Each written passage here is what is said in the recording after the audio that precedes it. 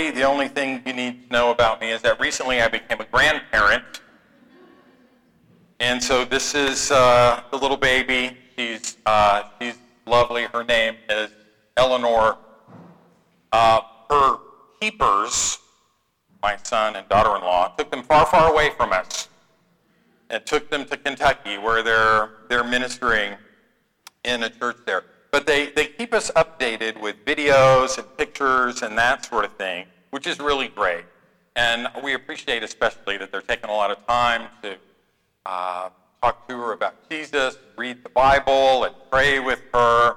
But they recently sent us this video, which I'm going to show, and I hope you can hear it. If not, it'll become clear in a minute, which was a little disturbing. And I want to see if you can catch what's disturbing about this. Now, in the picture, just so you can kind of keep up with who's who, the guy with the beard is my son. The attractive one is Eleanor, the little one, and obviously they're sharing a book together. Who is that, Eleanor? Who is it? Let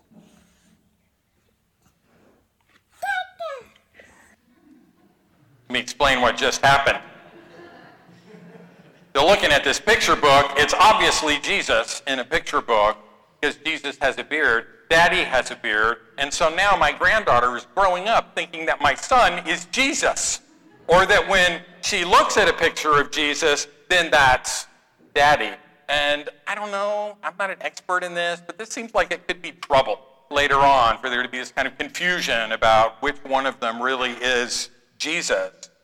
And when you picture Jesus, what is one thing that stands out to you about Jesus when you picture Jesus? Just turn to somebody next to you and take like 5 seconds and say, when I picture Jesus, this is what stands out to me, and share that with the person next to you.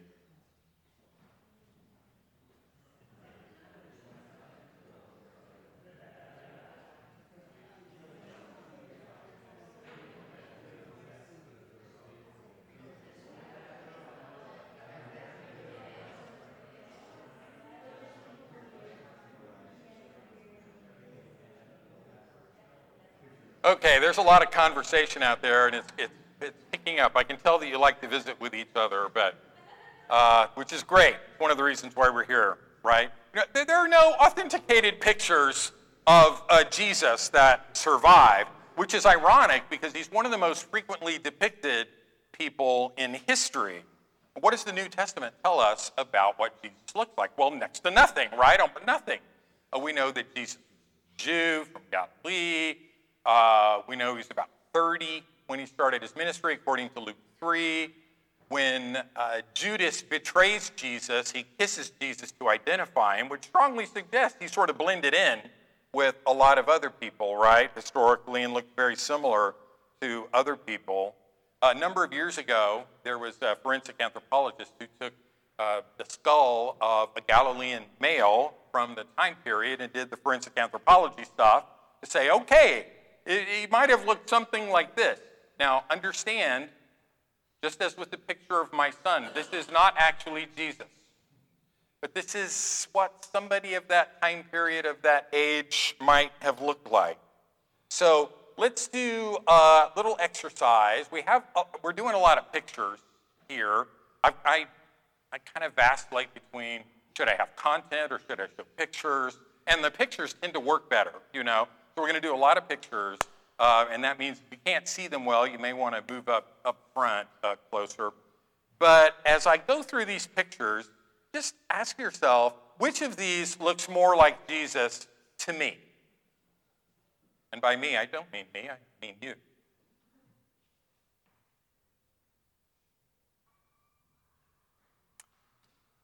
So which of these looks more like Jesus to you? I'm going to let you talk again, though I'm reluctant to do that. And maybe just, take 15 seconds and say, well, it's that one. That one looks more like Jesus to me. Just talk with your partner, somebody next to you. Who looks more like Jesus up there?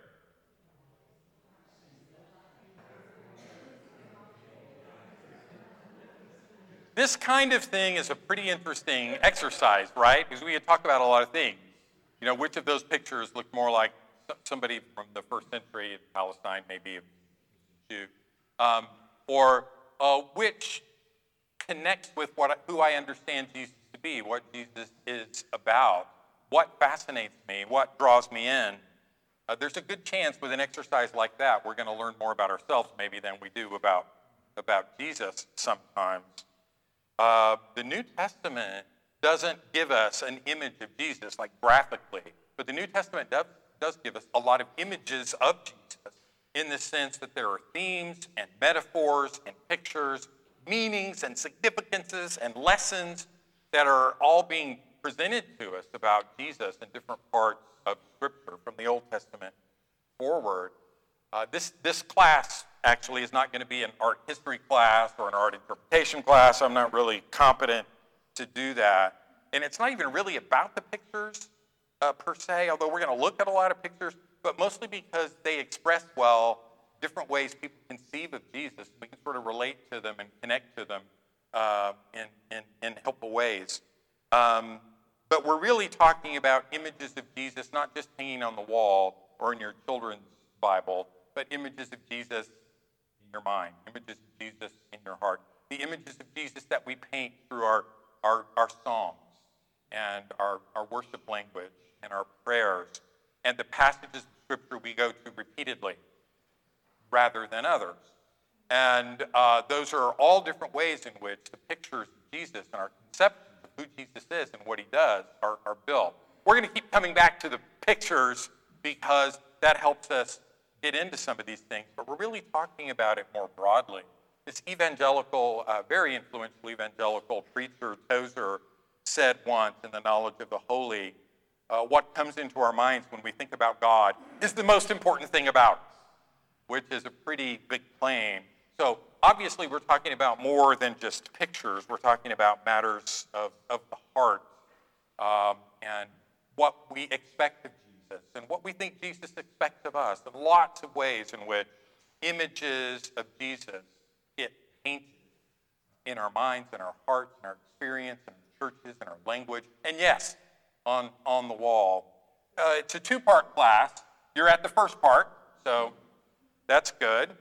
Today we're going to take a little tour through the gallery of history, looking at some different ways that people have conceived of Jesus. And then tomorrow we're going to ask a little more about ourselves and peer into our imaginations and examine the values or agendas that connect to how we're picturing Jesus, and talk a little bit about shaping healthy imaginations in our experience with the Lord. So today, it's this tour through a gallery of history.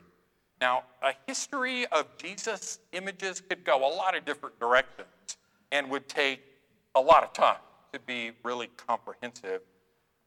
There's far too much to cover. So I just want to focus on a few themes. And we're going to do it not the way that I prefer to go through a museum, but the way my children often preferred to go through a museum when they were young, if that relates, you know. My way was to stop and spend a lot of time with individual things and unpack them and so on. And their way was, well, let's move on to the next room, and what's in the next room, and what's in the next room. And that's what we're going to do today, is move through several different rooms pretty quickly. But I think that's useful because it hits us with images and perspectives from different angles and gets us to think about them a little bit differently. All of these images that we're going to talk about today are in Scripture. They all come out of Scripture, and they're in Christian teaching. But we're not going to spend a lot of time going back and chasing down biblical texts and passages. I just want to walk us through the gallery, actually sort of running through the gallery to think about these images. Just take my word for it. There are themes in Scripture that connect to these images. You'll probably see that all the way through. But if not, email me, and then I can say, hey, look at this passage. But there's a gallery of several images that I want to look at today during the rest of our time together. Sort of like read or heard of Jaroslav Pelikan's book, Jesus Through the Centuries. He walks through a lot of images and the impact of Jesus in culture and how Jesus gets represented. We're taking that kind of an angle on this. And I want to start with one that's pretty obvious. Jesus is a Jew from the first century, a Jewish teacher, a Jewish rabbi. We believe that he's the Messiah. Here's a picture of Jesus that's not a literal picture, closely representative picture. But when Marc Chagall did this in the 1930s with a Jewish prayer shawl as Jesus' loincloth, and people at the cross were like patriarchs and a matriarch from Scripture and Jewish pilgrims all around, it was because Chagall, in his experience, it looked like a lot of Christians had forgotten the Jewishness of Jesus by the early 20th century, and certainly that had been the case for many, many centuries. The New Testament's very clear on this, and that image of Jesus as a Jewish rabbi, a teacher, a prophet, a Messiah is very strong in Scripture. We don't have art from that early Jewish church context, and as the gospel moves out to Gentiles, the Jewishness of Jesus gets lost in the imaginations of many people, and it's one of the reasons why Christians have mistreated Jews sometimes in ways that are pretty reprehensible. There's the image, actually. I'm sorry I didn't flip that over quick enough. This is a pretty important theme, something I always sort of come back to. And as we run from one gallery to another, we're going to do like I would also do with my children and say, and here's the lesson from this gallery, from this room. There's going to be a lesson with each one. And one of the lessons from this image is that the embodied historical person of Jesus is always very important. Easily forgotten in light of the other things that Jesus means, but always very important and something to come back to. The New Testament, early Christians reflect a lot on the story of Israel and what God is doing in Jesus, and many themes come out about Jesus as they're exploring their faith that way. And some of these themes start showing up in art by the 2nd and 3rd century. There's not a lot of it before the 4th century, and that's partly because it was a long time ago, but also because Christians were a small group, and they were often oppressed, and they didn't want to draw a lot of attention to themselves. There weren't very many of them. So there isn't a lot of art from this time period, but it's interesting to look at the art and the teaching and the preaching and the worship and notice some of the themes that are especially prominent, which I'm gathering under the Good Shepherd here. So what's this picture? What's this scene? Yeah, that's right. A woman reaching out to touch Jesus' garment, and she's being healed. Here's an image from Catacomb, the 3rd century, that really pictures Jesus as the Good Shepherd. It's also in sculpture a lot from this time period, like this 3rd century sarcophagus from Rome. What's wrong with this picture? The Roman toga. So we've got fashion concerns about clothing, concerns about historicity. You know, it's a Roman toga. Of course it is. And also, it shows this guy with a lamb across his shoulders. I mean, there's no story like this in Gospels, right? About Jesus carrying a lamb. It's not a historical depiction. Although Jesus calls himself what?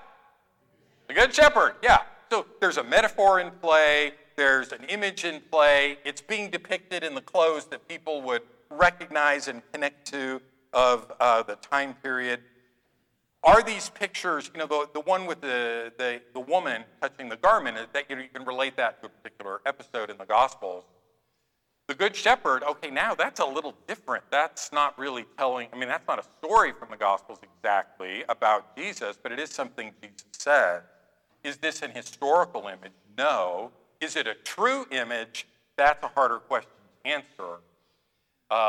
Images of Jesus, both in our hearts and on, the wall, are conveying things about Jesus that are very symbolic. They're not necessarily picturing just a human person, because people of faith think that Jesus means more than that. Jesus is a healer. Jesus brings comfort. Jesus protects. In early Christianity, they loved images like this, images of Jesus healing, images of Noah's Ark saving humanity, images of anchors, things that you could trust and hope in. They're looking to God and to Jesus as a source of help in very difficult times. And that notion of Jesus as a good shepherd and a healer and a savior was really prominent in the early church. Jesus calls himself a good shepherd, of course, but it's not a literal image by any stretch. And as we leave this room very quickly, one of the lessons we take away is that our images of Jesus, they don't just tell Scripture, they interpret Scripture. They interpret Scripture, and they teach something or express something about the faith. The power they have is because of their symbolic meaning. And that's very easy to see with something like the Good Shepherd image, where, okay, that's not an episode from Jesus' life so much, but here's a metaphor that conveys something about who Jesus is. It connects with something that he claimed. But often with our images, we have to look beneath the surface to get a sense of what the meaning of the image is and what it's doing for us. Now, moving on to another room, in the 4th century, the persecutions mostly end in the Roman Empire. Emperor Constantine favors Christianity, and there's a succession of emperors who convert to Christianity. And now Christianity is popular, and there are a lot of people in the church trying to make sense out of Jesus in that culture and the government of that day. They pick up on this theme that's in Scripture, Jesus as a king, Jesus as a ruler over a kingdom, and they adapt it in interesting ways to their setting. Just to yourself thinking, what are your first impressions of this image? Jesus, you can recognize Jesus for sure.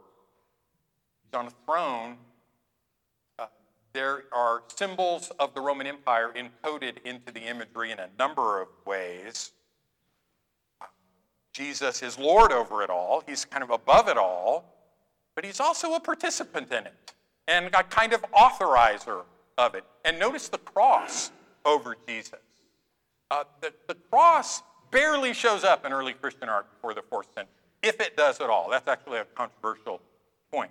They talk about Jesus' death a lot, but they don't picture the cross or Jesus' death in Christian art very much at all. But from the 4th century and forward, when Constantine and the Roman Empire are using the image of the cross and the name of Jesus as symbols of power to defeat the enemies of the empire, then that becomes a much more prominent symbol, and you start seeing it everywhere.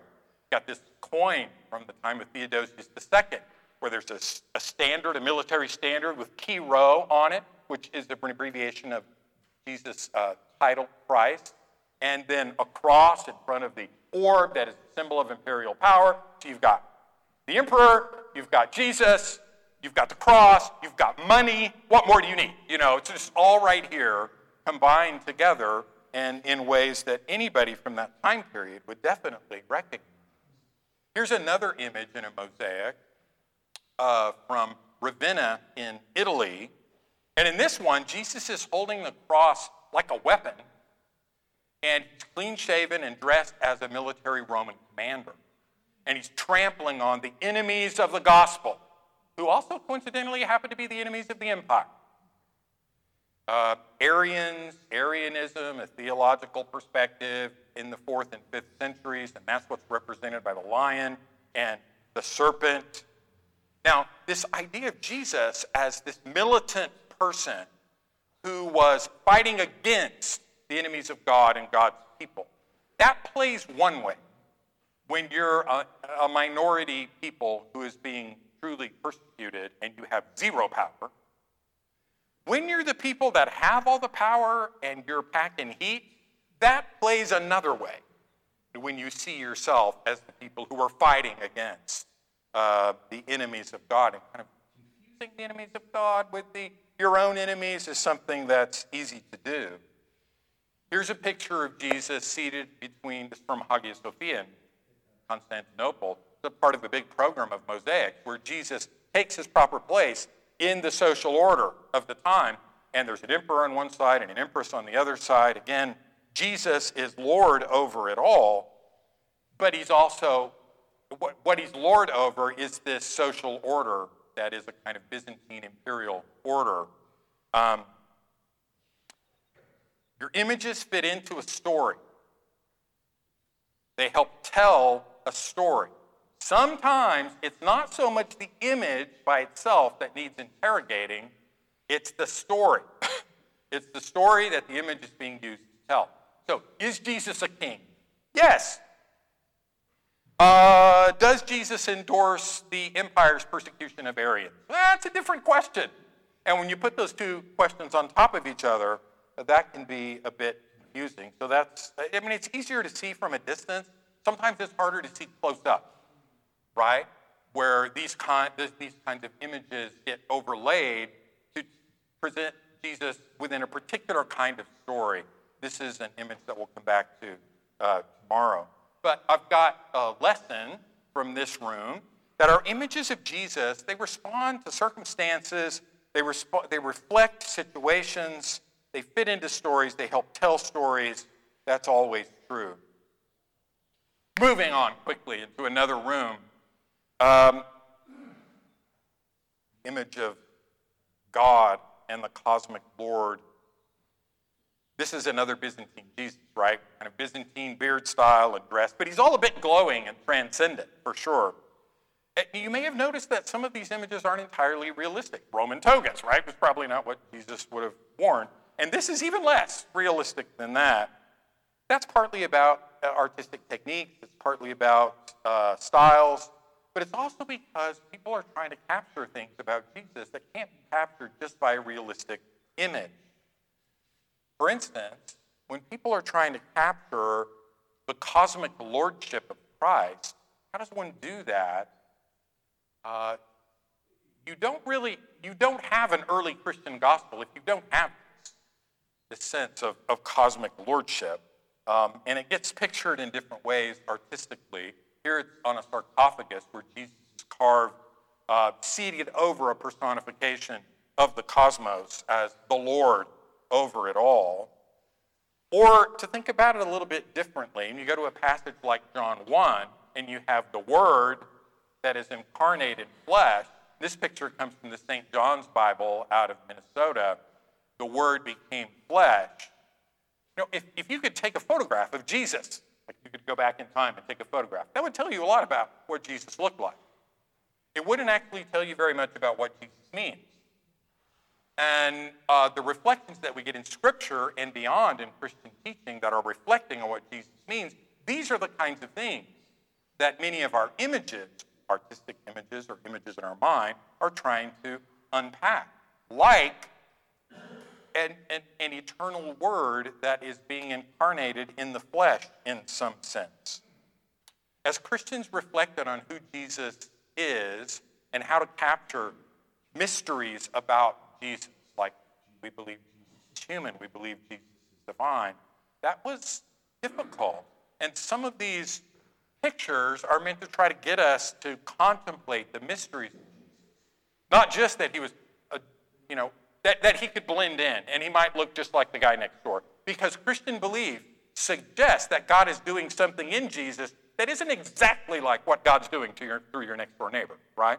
And so how to picture these mysterious things that are under the surface and can't be photographed, that's one of the things people are wrestling with. This is one of the most recognizable images that tries to do this from the monastery of St. Catherine's in Mount Sinai, trying to capture the earthy Jesus and the divine Jesus. I don't know if you can see, but they're really sort of two different faces blended together. When you do these in a mirrored composite, it becomes very obvious that what this Byzantine artist is doing, that he's trying to confront you with two different people in this one picture of Jesus. The lesson in this gallery is that no image of Jesus can capture everything Jesus is, according to what Christian belief says, according to what the New Testament says about who Jesus is. Put more negatively, every image is flawed. Speaking of which, here's a really important and powerful image from Scripture that becomes very influential and continues to be really influential in our time. Jesus as the suffering Savior and the Son of Man. This painting, so realistic, like reach out and touch the wool. And at one level, that's not Jesus, that's a lamb that's sitting on what looks like a slaughtering block, bound for slaughter. There's nothing about this that suggests Jesus, right? Well, no, there's everything about this suggests Jesus. You're sort of looking at Jesus in this symbolic sense. There's things about Jesus being conveyed here, probably different things, different ones of us. But especially in the Middle Ages in the West, as salvation is being seen less as Jesus defeating the powers of evil and ruling over the cosmos, and more about taking care of personal sin. And the sacrifice of Jesus becomes a lot more important. And that image, like this one by Fra Angelico, this image is meant to draw you into that experience. One aspect of the image is about exposing sin. It's about convicting you of your sin and helping you realize your culpability in the death of Jesus. But there's another aspect of the suffering Savior motif that's very prominent too. And it has to do with the way that the sufferings of Jesus and the sufferings of God in Jesus help God identify with the sufferings of a world that is traumatized and people in the world. There are many examples of this over the centuries, but this altarpiece by Grunewald is a profound one. If you could see it up close, you would see like every cubic inch of Jesus' body has been traumatized. This comes from a chapel in a monastery where they were taking care of plague victims and people who suffered skin disease. So they're worshiping in this place and seeing this image that would help them understand God identifies with what they're going through. The suffering of Jesus is a powerful image. And it's very important in New Testament teaching and Christian doctrine. It takes just a few verses in the New Testament, which actually, frankly, have very little detail in them, and magnifies them and adds a lot of texture and color, especially in the medieval West. But also that continues, right? The Mel Gibson's film, The Passion of the Christ, is like a late medieval meditation on the death of Jesus, where one is obsessing over every drop of blood that falls. And that's a powerful kind of meditation, and an image we'll come back to again tomorrow. But that image is in everything about Jesus, right? As we're seeing elsewhere in the gallery. And so I'm reminded of this lesson that even very good images leave out important things, sometimes critical things. So we've looked at these 5 images, and I just want to get you to think for a minute which of these images or concepts connects best with you right now, today. Ponder that for a minute and then share with your neighbor. And we'll just take 30 seconds or so to do that. I'm not talking about the art so much, although that gives us hooks, but I'm talking about the concepts. Which of these concepts, as we walk through this gallery, really connects best with you? Take a minute and share that together.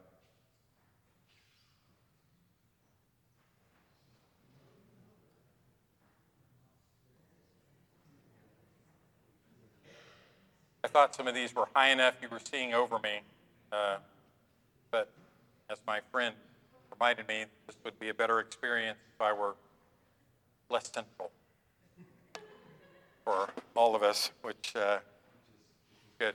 You were slightly reluctant to start talking. I think I kind of lulled everyone to sleep, right? And then started talking, picking up that energy, and here I am interrupting you again and saying, no, look at me, everybody look at me. It's interesting to reflect on these concepts and ideas, and of course as they're represented in art too. Got a few more images I want to share with you that I think are important to get out there as we move into another room.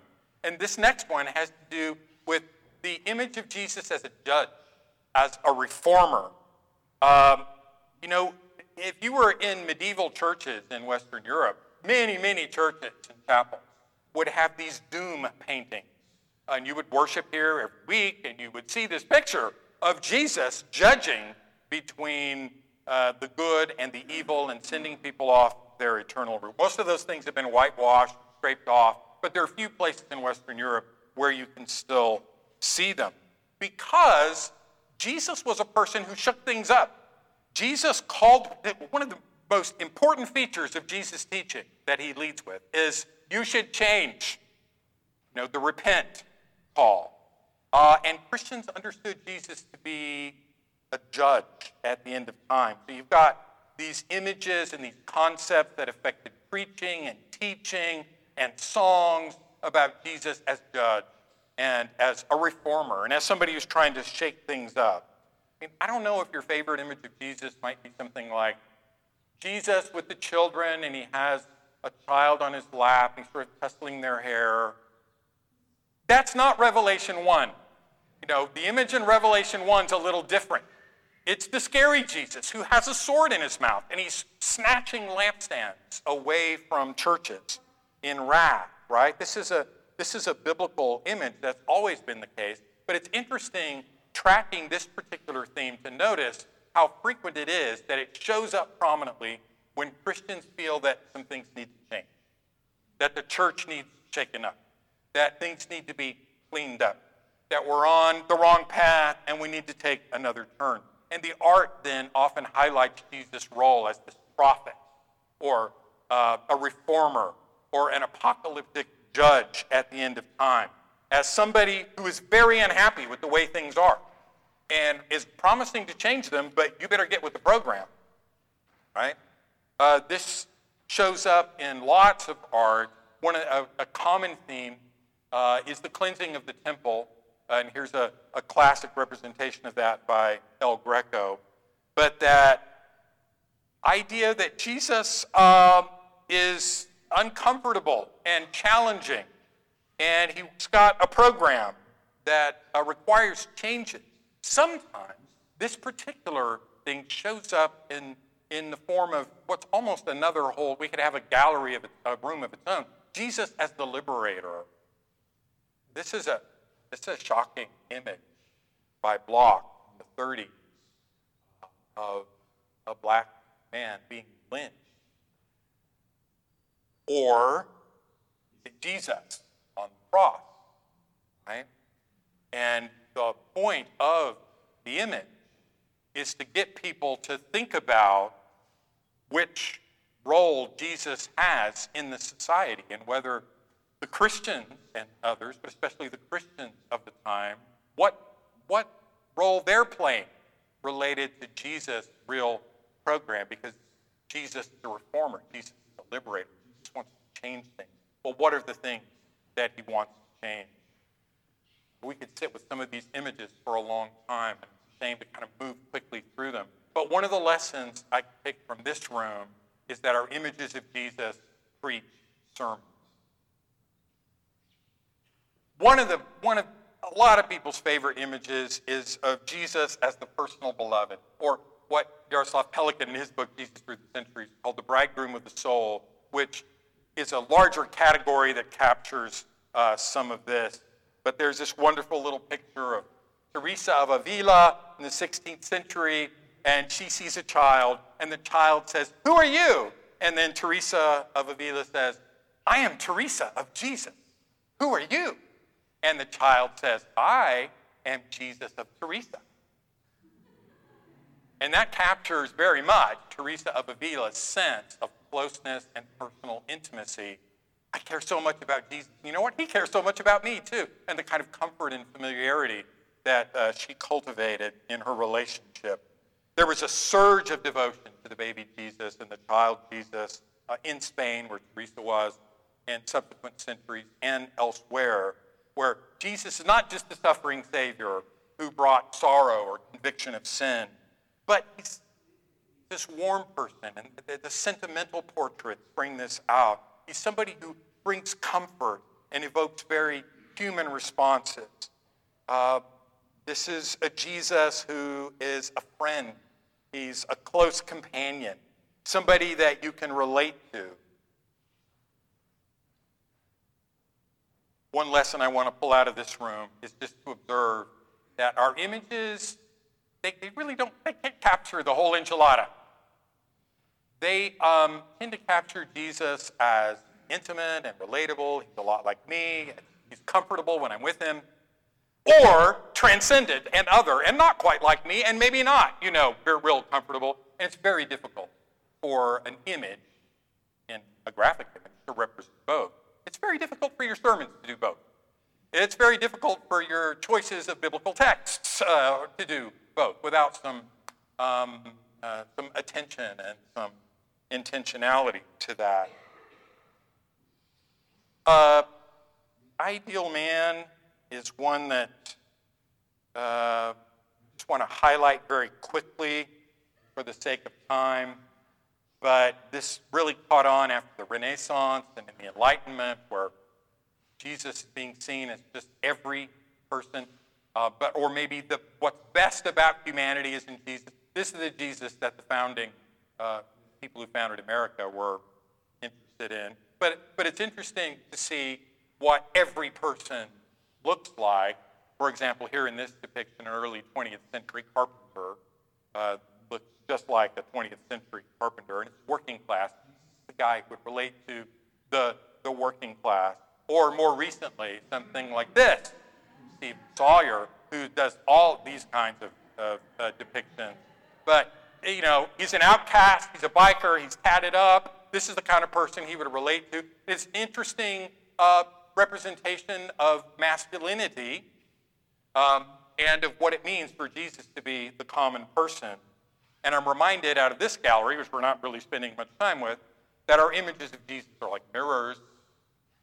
And the question is, who's reflecting whom?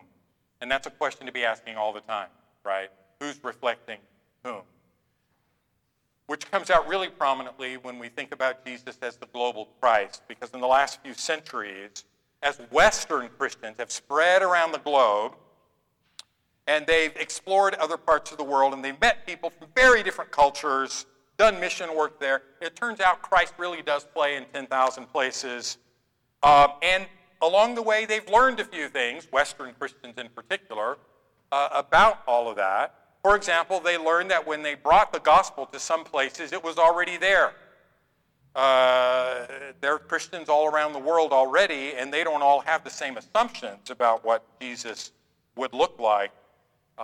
There was a well-established church in Ethiopia. Long before there were well-established churches in Northern Europe, there were established Christian missions in 8th and 9th century China, long before there was any Christianity in North America. And you might say, wait, in that historical, literal thing, Jesus did not look like a Chinese man. Jesus did not look like an Ethiopian man. Were you telling me he looked like this? Jesus didn't look exactly like this either, right? And the blue eyes of the fresco from Crete. But also, we've learned that when the gospel goes into new places, people's expectations can be pretty different, and their ways of imagining Jesus and what Jesus is doing can be quite different. And one of the things that we're reminded of is that the ways of picturing Jesus, the way we talk about it, what we're assuming when we assume who Jesus is and what Jesus is up to as God's Son, sometimes they reinforce the status quo and can even restrict the gospel to a certain frame of reference. And for people within the dominant culture, it's going to be a frame of reference that supports the dominant culture. And here's where Jesus as the liberator, Jesus as the reformer, comes together with Jesus, the global Christ who fits everywhere. Powerful lesson from this room for me is that sometimes we see Jesus best through others' eyes. Here are those last 4 images, and I'm wondering which of those windows into who Jesus is and what Jesus is about your church most needs right now. Let me wrap up. There's so much more to talk about, obviously. We move very fast through this gallery, but we've done that to get these impressions of different windows into the person of Jesus and how that works. We've just taken a few selections and wanted to ask the question, how do I imagine Jesus? And not just what does Jesus look like, but what do I think Jesus is doing? What is Jesus about? What does salvation through Jesus mean? What does meeting Jesus mean? Oh, there's maybe more to that than I was thinking. There are other ways of thinking about that as I look at these images that also are inspired by Scripture and by Christian doctrine. And it makes my own favorite images look a little bit different. And we've highlighted some lessons, and we're going to use those lessons tomorrow. Here I just want to close by drawing some attention to a few things. Our images of Jesus interpret Scripture, and they teach something about the faith. Ways of picturing Jesus, not just in art, but ways of imagining Jesus, change with times and context. That's not necessarily bad. It's just something to take notice of. The real Jesus is a pretty deep, sophisticated, complex person who's divine, right? And it's okay for this to be the case, but we need to remember it. One thing is certain. I don't want to be too discouraging, but it's true. However you depict Jesus, I mean, the instant you think that you've sort of captured the image of Jesus, that this is what he would look like, or this is what he means, this picture encapsulates it perfectly, the only thing you can be absolutely sure of at that moment is that you're wrong, right? That is not exactly it. It didn't sum it up. It didn't capture the depth of everything, and so that creates a little humility for me. Everything expresses values. Everything forms values. All the things we do express faith. They also form faith. So my favorite images of Jesus may say a little more about me and my commitments than they do about Jesus and what Jesus is calling me to. But also, nurturing certain images of Jesus shapes how we think, shapes how we see things, shapes what we value, shapes what we expect from Jesus and what we think Jesus expects from us, which makes me wonder, so how healthy is my diet as I'm cultivating these images, to mix metaphors? How healthy is the diet on which I'm feeding? I hope I've hinted at the fact that our images have the ability to release our imaginations, to be more committed disciples, to draw closer to Jesus, to grow as Christians. But also that our images can distract us. They can make it harder for us to see important things about Jesus and what he's up to. And they can even become idols and reinforce us in ways that are not helpful for us and that don't advance the kingdom and the mission. Tomorrow, we're going to sort of pick up there, and we're going to look at that. And in light of the lessons that we've learned from this rapid dash through the gallery, looking at some current ways of picturing Jesus, and look at some case studies and see what we can learn about ourselves, about where our blind spots are, about the impact of our images and our concepts and our faith and practice, and think a little about the value and agendas that are in play. So hopefully you'll be able to come back tomorrow and get the rest of this. But if you don't, I won't be too offended. There are a lot of wonderful things out there to do. And I hope you have a very good rest of the day. Thank you.